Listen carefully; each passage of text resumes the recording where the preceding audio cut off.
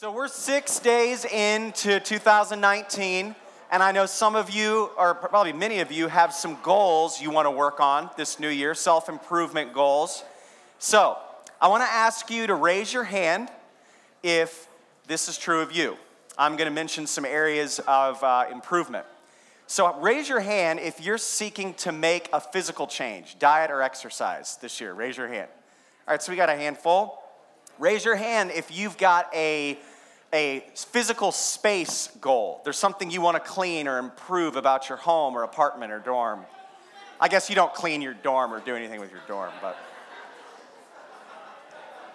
but nobody really does that.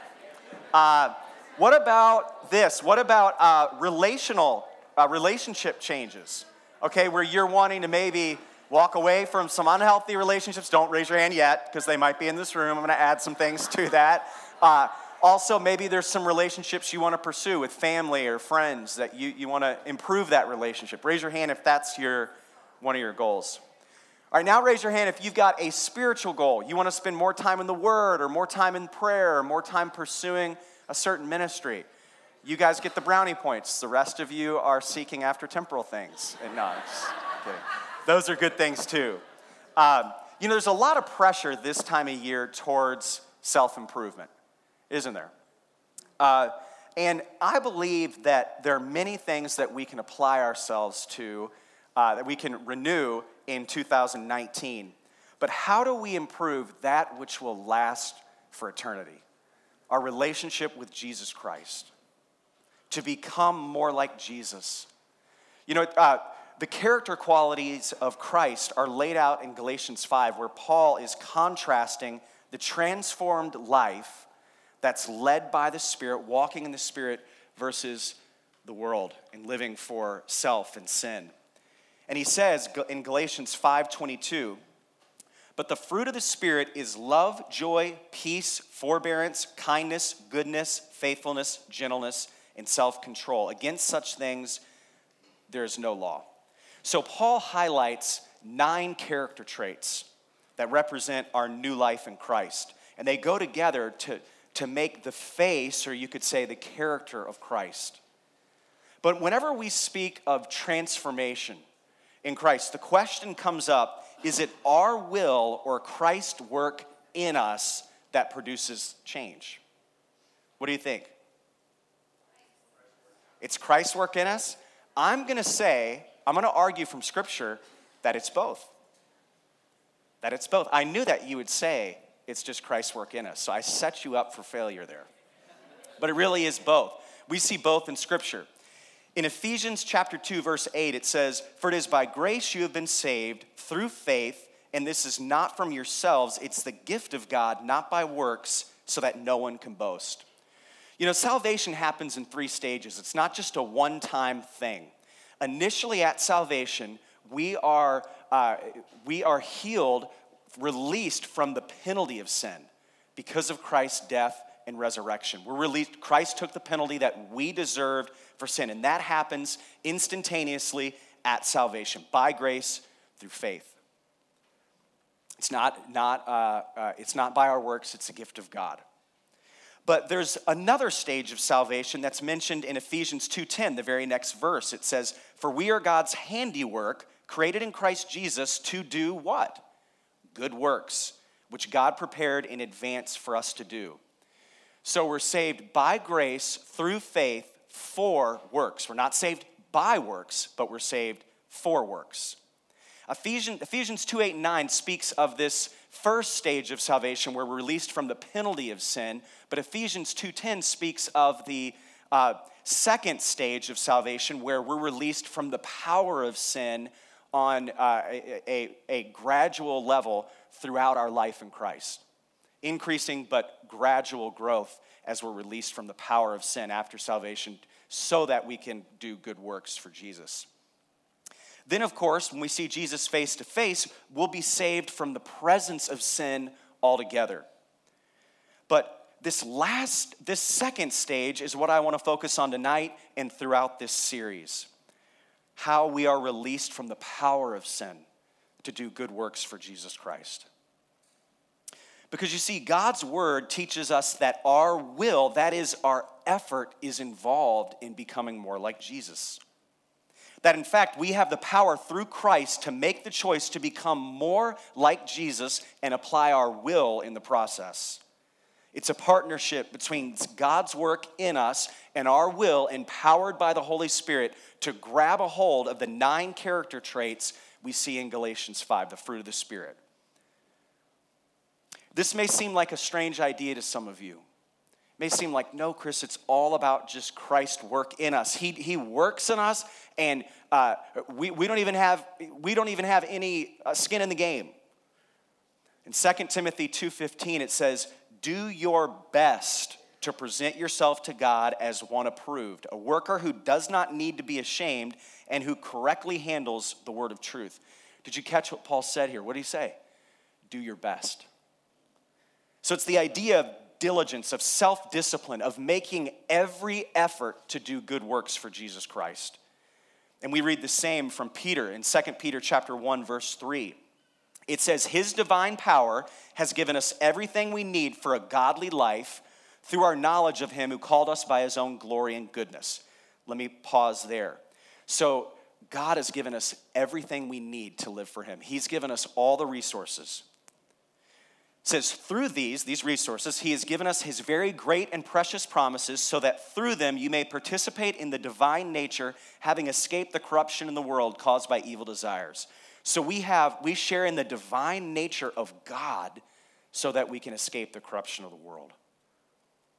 For this reason, it says, because of this, because we've been given these resources in verse 5, make every effort to add to your faith goodness, and to goodness knowledge, and to knowledge self-control, and to self-control perseverance, and to perseverance godliness, and to godliness mutual affection, and to mutual affection love. So we're to make every effort. You know, it's good to know that though our natural wills will probably not, some of the New Year's resolutions you guys have in mind, you won't even remember 3 months from now. To be honest, statistically, you won't even remember. But it's good to know we have a Father who's already empowered our will, supercharged our will, sanctified our will, so that we can become more like him. We apply our will, but only because he's redeemed our will and given us all we need for life and godliness. So through this series, we'll look at 9 character choices that will make us more like Jesus. And these are to be our goal. This is the New Year's resolution every year for a believer, and Jesus promises to complete this work in us. But we do have a choice. We'll look at each of these choices in Galatians 5:22, and it'll lead us towards the abundant life. Again, Galatians 5:22, "But the fruit of the Spirit is love, joy, peace, forbearance, kindness, goodness, faithfulness, gentleness, and self-control. Against such things there is no law." So first, we're going to look at love. And it's the only one that I'm going to deal with tonight, this first one, because we get it wrong. I mean, we talk about loving baseball. I mean, I don't ever talk about loving baseball, right? But some people do. We talk about loving a restaurant, our favorite food, receiving love, giving love, making love. We listen to music that speaks of love as a feeling that's selfish, that's self-centered, that's often one-sided, deceitful, cruel, only skin deep, and often short-lived. And even though we often get caught up in the world's confusing depiction of love, we understand why there's constant song and pen dedicated to it, don't we? We get it. We know there's a hole in the human heart that craves reassurance and affection and belonging and fellowship. It's a God-shaped hole. Love is oxygen for the soul. We simply must have it. The first thing an infant needs is to be tenderly held and cared for so that they can literally feel love. They can understand it right at birth. And the last thing we need before we leave this world, the last thing we want is to be surrounded by our loved ones, don't we? God has much to say about love. The word appears some 567 times from Genesis to Revelation. And God's story contained in the Bible is about his unconditional, relentless love for us. Until Jesus came to the earth, we didn't know of this unconditional, relentless love. The world had never known it, so they had to make up another word for it. So they came up with agape. Agape is unconditional divine love that God exercises towards us. And at the heart of agape is sacrifice. It's not spontaneous or impulsive like the world's love. It's not selfish.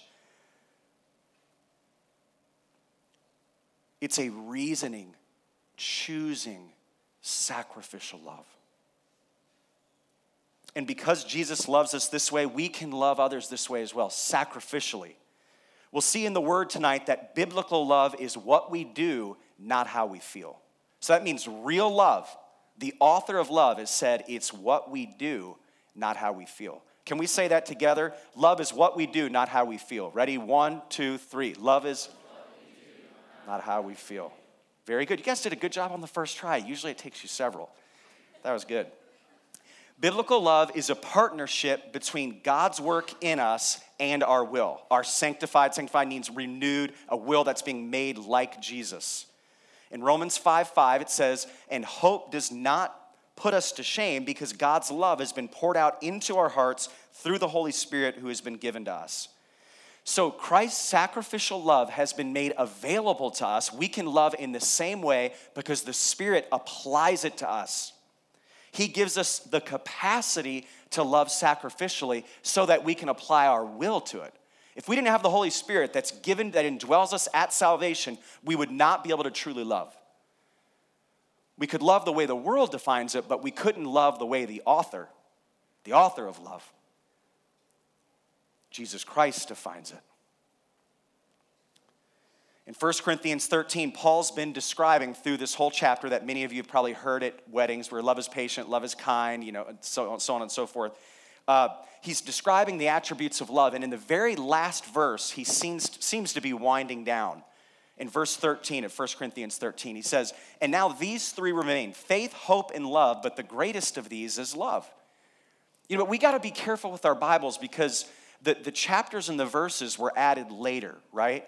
So that we could organize the Bible and find different passages easier. But Paul wasn't done with his thoughts on love. In the very next verse, the chapter breaks and it goes on to chapter 14, verse 1. He says, follow the way of love. In the New Living Translation, it says, let love be your highest goal. Love is to be the act of sacrificially loving people is to be our highest goal. So the love of Christ is poured out into our hearts in a passive sense. We're given the capacity to love, but it's also active. We're to pursue sacrificially loving others with all our might because love is what we do, not how we feel. Let's say that again. Love is what we do, not how we feel. Ready? 1, 2, 3. You guys are awesome. So choosing to love others is a partnership between God's work in us and our sanctified will. It should be hard. It should be very hard. And it should be very rewarding. It doesn't just happen. It doesn't just happen. We must apply every ounce of strength that God's given to us, this act of love. That's why it's called a sacrifice. And if it just kind of happened in us spontaneously at salvation, Jesus wouldn't have commanded it. And he commands it so clearly. In John 13:34, biblical love is a command. In John 13:34, Jesus says, a new command I give you, love one another as I have loved you, so you must love one another. And then John 15, verse 12, my command is this, love each other as I have loved you. And Jesus modeled this sacrificial love for us, didn't he? In 1 John 3:16, it says, this is how we know what love is. Jesus Christ laid down his life for us, and we ought to lay down our lives for our brothers and sisters. Lay down our lives. Our lives are to be consumed, obsessed with loving one another. What if we were as obsessed or more obsessed with loving sacrificially the way Jesus does as the world is with their pseudo-saccharine sweet fake love? I mean, that's all you ever hear and see. Every book you read, every magazine you open, every song you hear, it's all about this fake love. But what if we were as obsessed with not complaining about all the details of the church, or not thinking that a program's going to fix it, or a bigger building, or better worship, but what if our obsession was love? If I knew what was going on in your life and you knew what was going on in my life, and we were constantly praying for one another and asking the Spirit to creatively lead us towards how to meaningfully love one another. On October 22nd, 2007, the first Medal of Honor was awarded for combat in Afghanistan, and it was presented to the family of Lieutenant Michael Murphy, a Navy SEAL who gave his life to make a radio call to help his team. Murphy, who was not yet 30, was only the fourth Navy SEAL to earn the Medal of Honor since the Vietnam War. In June 2005, Murphy and 3 other SEALs were sent on a mission into the rugged Afghan mountains to search for a known terrorist. They encountered local tribesmen who reported them to the Taliban. Murphy's team was trapped by scores of enemy troops who surrounded them on 3 sides and forced them into a ravine. Soon, all 4 men had sustained injuries. "We were hurting," said the team's sole survivor, Petty Officer 2nd Class Marcus Luttrell. "We were out of ammo, and it was bad. It was real bad." Murphy moved from man to man to keep his team together, though he had to expose himself to enemy fire to do so. Then, because the mountain's terrain blocked communications, he made the decision to move into an open area to call for help. Already wounded and despite incoming fire, he provided his unit's location and information about the opposing force. While making the call, he took 2 more rounds and dropped the handset, but managed to retrieve it and complete the call. He even said thank you at the end of the transmission. Petty Officer Luttrell survived the first firestorm because he was blasted over the ridge by a rocket-propelled grenade and was knocked unconscious.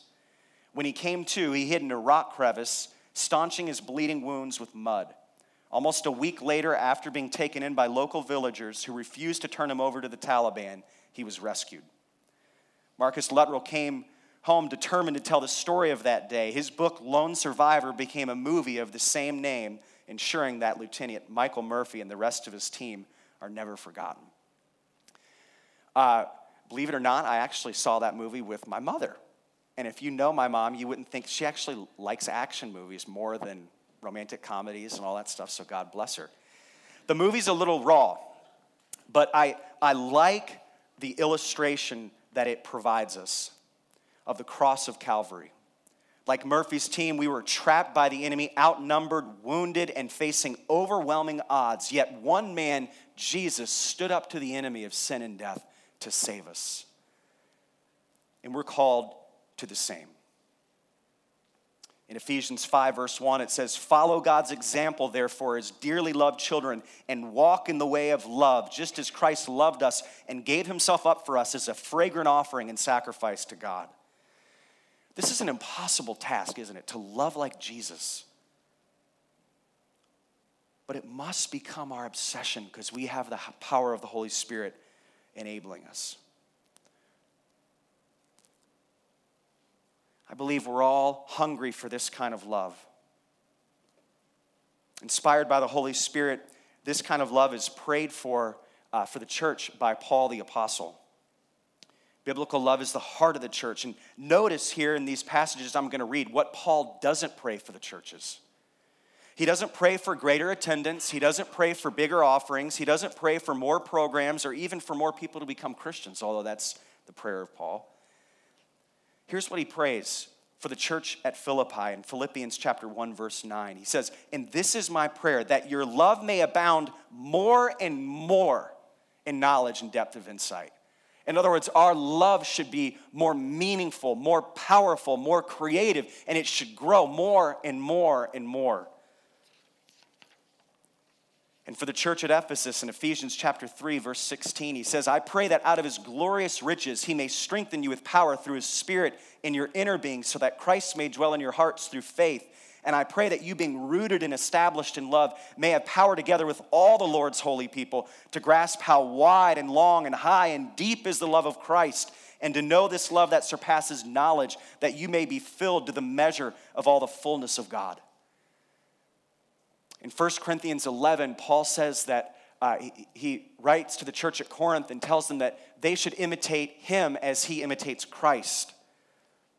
So we too should pray for greater love for our brothers and sisters in the church. And we can pray right out of the Bible.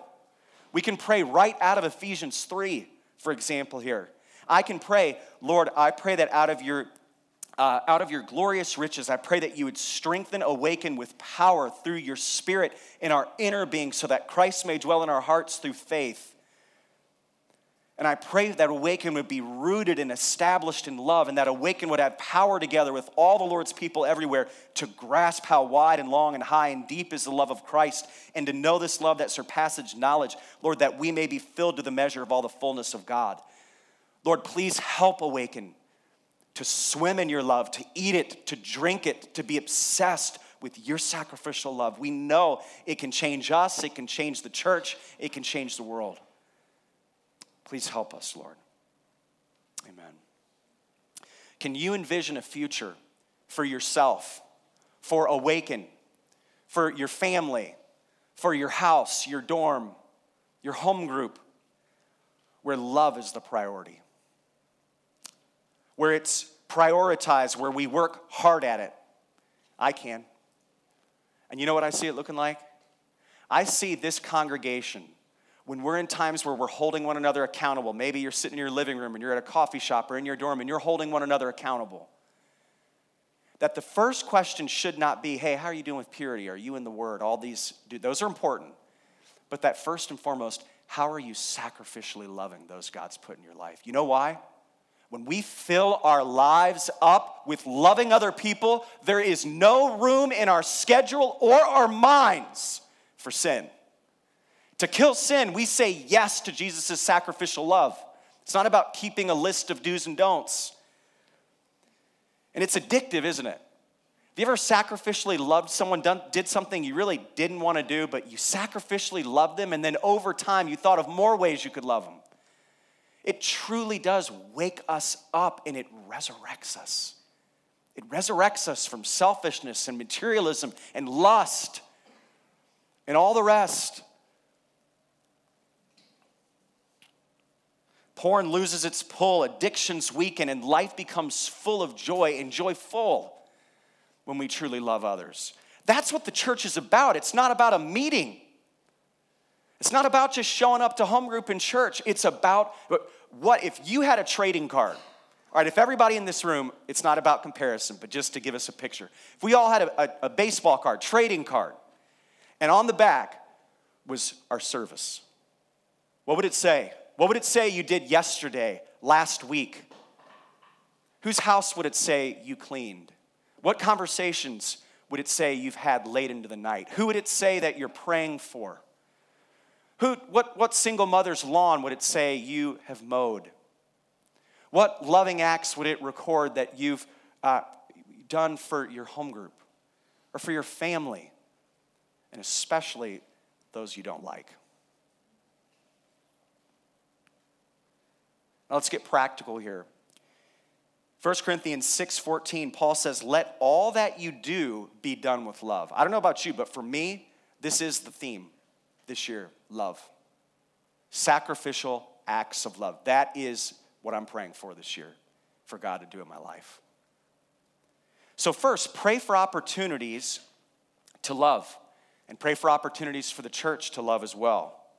The Lord will answer this prayer, and He will. Lord, show me ways I can love my parents. Show me ways I can love my spouse. Show me ways I can love my home group. Show me ways I can love my church. That's His will, so He's going to answer that prayer, and He's going to show us. Second, start with your family, your roommate, or your close friends.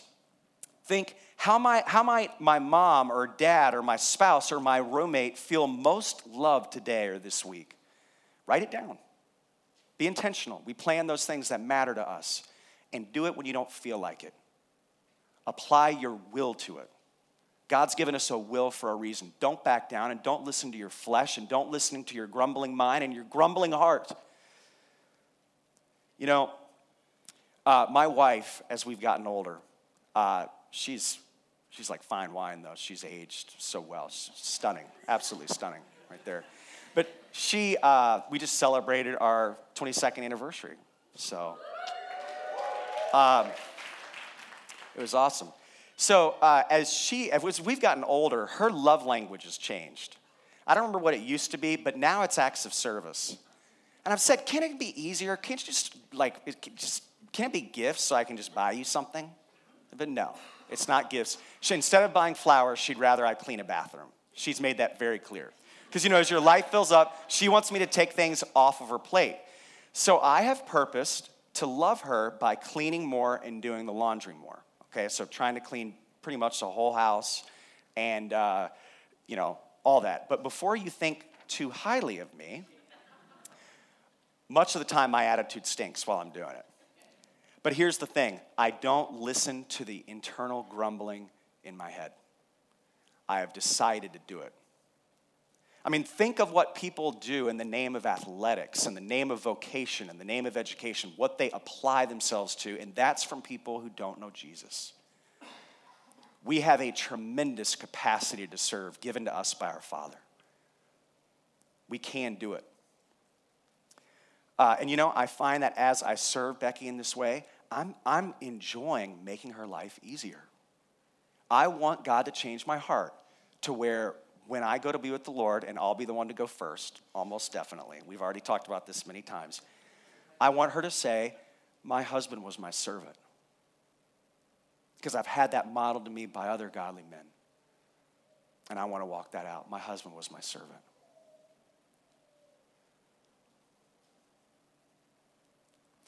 Many of us want to do just great big acts of love. We want to do the big outreach project or go on the missions trip, and that's important. Those things are important. But, and we want to just avoid the small stuff because it's annoying. But the thing is, life is about the small stuff. I think of all you Young Life leaders here. There's a bunch of new ones here tonight as well. Let's give our Young Life missionaries a hand. We so love and appreciate all the work that you guys are doing for high school, middle school, and college students around the city. You guys are amazing. And man, you're on that campus, many of you, every day getting rejected by students. And it's not easy these days. I was a youth pastor for many years, but it was a long time ago. I think it was a little easier to get on campus back then.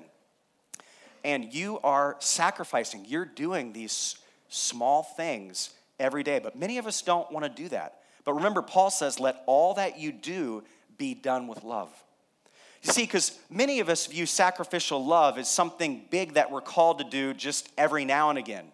To where if we were to view biblical love like our bank account, many of us would view a big act of love like, well, I'm going to take a $1,000 bill, and I'm going to lay one here, and I'm going to lay one there, and I'm just going to give a huge amount of money. I'm just going to only sacrificially love in big ways every now and again. When really what God calls us to is to give 25 cents here, 50 cents there, to constantly be handing out small sacrificial acts of love. That's what we're called to. So finally, first love the circles around you. Who you are at home is who you are.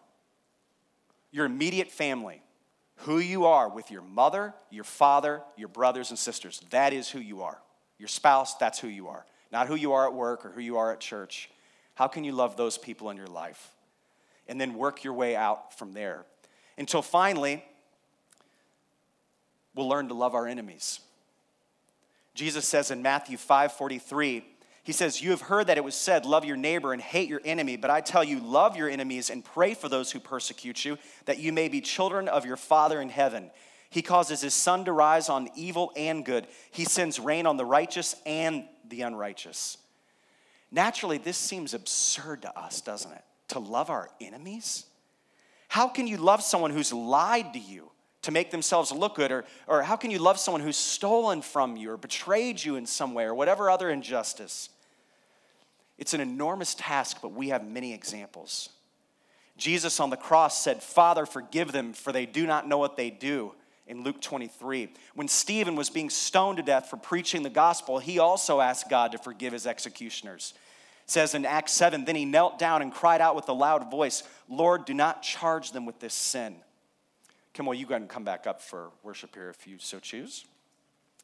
The Apostle Paul spent his adult life as a servant of Christ, and he was beaten, whipped, rebuked, and despised for it. And he says, when we're cursed, we bless. When we're persecuted, we endure it. When we're slandered, we answer kindly in 1 Corinthians 4.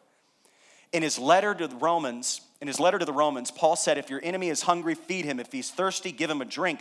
For in so doing, you will heap coals of fire on his head. Do not be overcome by evil, but overcome evil with good. Man, that's a steep call, isn't it? So we all have everyday enemies, don't we? Everyday enemies. The person who cuts you off in traffic, the rude person at your work, the unbearable boss, the unfair teacher or professor. Can we defeat this kind of evil with the love of Christ? Yes, we can. We can pray for those who cut us off in traffic. We can buy lunch for the difficult person at work or the professor. You know, I had an everyday enemy years ago. In my first house, my Josiah, who's now 13, but he slept in our basement. We had a finished basement. I'm not a bad parent, just you new parents these days are overprotective. That's a normal thing people did back then. Nowadays, like, you let your child sleep below ground? No, it's normal. So, we had, I don't know how all this kind of stuff works, but we had a sump pump put in our basement. And the guy who put it in wrong. And so our house started taking on water. And I called him. I've got a son who sleeps down there, and he was like floating in it. No, I'm just kidding. He wasn't. It wasn't that much water. But I called the guy and said, hey, you need to make this right. And he said, no, you just need to make a homeowner's claim. And I said, no. My insurance, I'm not doing it that way. That's lying. Because he basically wanted me to say it was my fault. I said, no, you have insurance. I know you pay a lot of money every year. You need to make it right. And he refused to do that. And he sent out an insurance claims adjuster to our house. And this person who, honestly, it felt like an interrogation. I mean, it was really weird. He started slapping me around. No, he didn't slap me around. But I thought he was going to. And they determined that I intentionally messed up this sump pump and that it was my fault. Well, this infuriated me. I don't know why, but it got under my skin. I mean, I went to his place of business. I called him so many times that he stopped answering my calls. And eventually, I mean, it was eating at me. And so I wrote him a letter. And I told him that one of these days I was going to get it. No, I'm just kidding. I didn't write that. I told him that I forgave him, that I released him from what he did, even though it was an injustice, that I, in fact, did not mess with this sump pump, and that I forgave him, and that I was praying for him, and I was praying for him. And all of a sudden, just bitterness was gone. So maybe you can do that. The next time somebody cuts you off in traffic, pray for them. The next time that student in one of your classes who you feel like is rude, maybe seriously, buy them lunch. Give them a gift certificate to Chipotle and watch how it just releases bitterness in you. And then many of us have endured the devastating effects of an enemy who has really hurt us. Maybe a parent who left, maybe a romantic rejection, maybe some sort of betrayal. We can pray for these people and we can tell God that we release them and forgive them. I've written letters before to people in my life who have really hurt me, where it would not be appropriate for me to have a conversation with them or safe. And I've written letters that I don't send, where I release them and I forgive them. Because I don't want bitterness I don't know what happens in the spiritual realm, but somehow bitterness is used as a tool for the enemy to hurt us and hurt those around us. Maybe you can call somebody this new year or love them in some other way that God is calling you to. So what's your plan this year to love? Can we spend some time on that on our own this week?